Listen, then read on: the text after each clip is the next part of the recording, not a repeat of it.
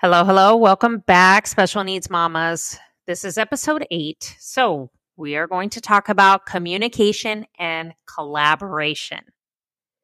So, when you think of communication and collaboration, you're thinking about how to communicate properly and effectively with your child's medical team, how to collaborate and communicate with the school district when it comes to the IEP process, and communication and collaboration with your other co parent, which can be a very difficult thing. And I totally understand that because I feel your pain on that because my co parenting interaction is not always positive, effective, but boundaries are a beautiful thing.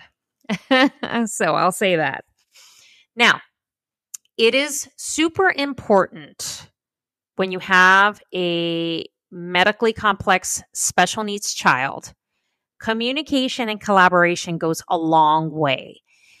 It is effective and should be in a positive way, especially when you're trying to figure out what your needs of your child are and how to best address and advocate for their needs and the care that they should be getting. Now, when it comes to the medical team, let's kind of start there. It is important to ask questions. Always ask a lot of questions because there are things that us medical professionals, and I am a healthcare worker, that we will spit a lot of medical jargon to you and you will not understand a damn thing of what we said. So, what I always recommend to people is that make sure you say, listen, I didn't understand that. Can you explain that so I can understand it a little bit better? Because most of us who are not healthcare workers don't understand all that mumbo jumbo shit that doctors will say. Okay. And I can speak for myself because sometimes I don't even understand what half of them are trying to tell me. And I've been in healthcare for 20 years.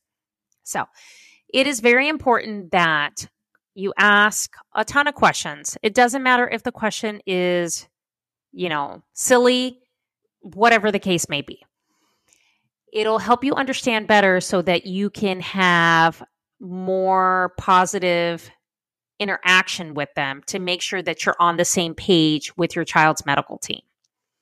And you create that collaboration so everybody's on the same page so that you can get the proper treatment, get the proper tests, get the proper medications, get just the proper medical care that your child needs.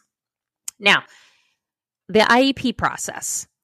That has been a very difficult thing for me to grasp, considering that it's very complex and it takes time to just research and learn the process. And I know there's a lot of Facebook groups out there that talk about the IEP process to kind of better educate yourself. I have really just done a lot of groundwork when it comes to the IEP process and just so I can nail down what I need to know, how to help my child, and if I need to have an advocate, to advocate for them. So that is a good way to make sure that you have proper communication, you advocate for your child, and be on the same page with collaborating with the team of therapists that you're going to have provided by the school district, any outside therapies that you might have to fork up an expense for your child. It's very important to foster that positive communication and to advocate when you need to.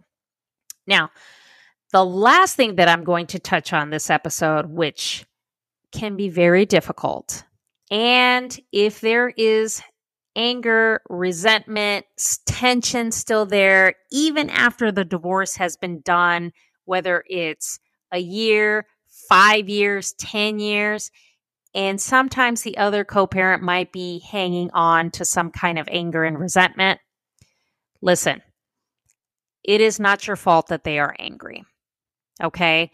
Because you cannot control why they're angry. All you can do is you can go ahead and implement healthy boundaries for yourself to make sure that you have some kind of positive communication and interaction with the other co-parent and have a collaboration with them as far as a co-parenting relationship so that your child gets the best worlds when it comes to both parents.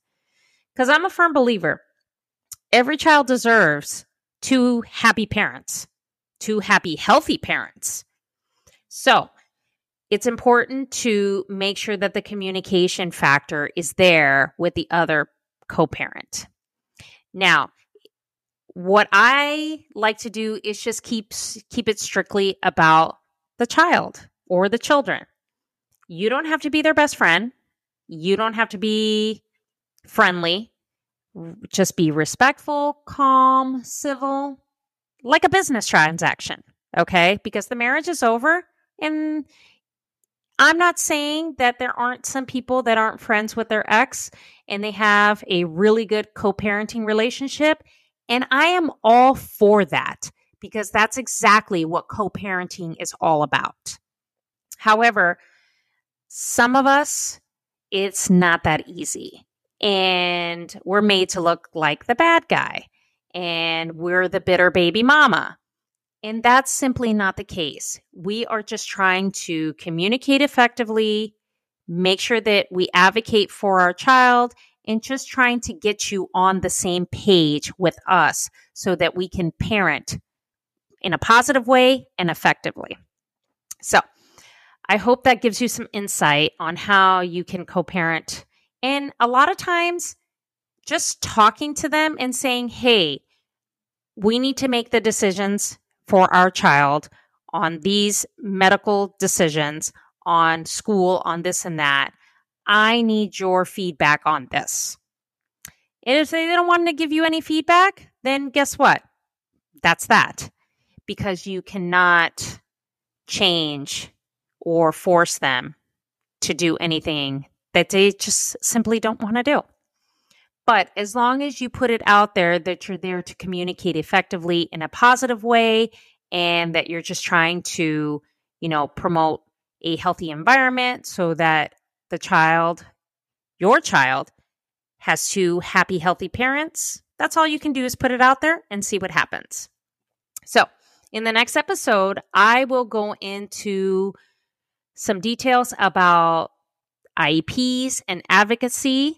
So I am going to briefly touch on that so that you get just a general idea of how that process goes when your child starts school. I hope this episode was very insightful for you. Thank you so much for listening. Hope to see you in the next episode. Thank you for listening and joining me on this podcast. If you would like to share your story or have anything that you are struggling with, please send me an email at email@thecoparentingmama.com. You're more than welcome to follow me on Instagram at karina.hogan. You can send me a DM there. Let's chat. Would love to hear from you. My DMs are always open, and I am here to listen and support you. Remember, mamas, thriving moms equals thriving kids. Healthy parenting starts with you. Thank you for listening. Thank you for listening and joining me on this podcast episode. If you would like to share your story, please reach out to me at email@thecoparentingmama.com. Head on over to Instagram, give me a follow, send me a DM at KarinaOfficial_78. Let's chat. Let's talk about all the special needs mom things. My DMs are always open, and I'm here to listen and support you. Remember, thriving moms equals thriving kids, and healthy parenting starts with you.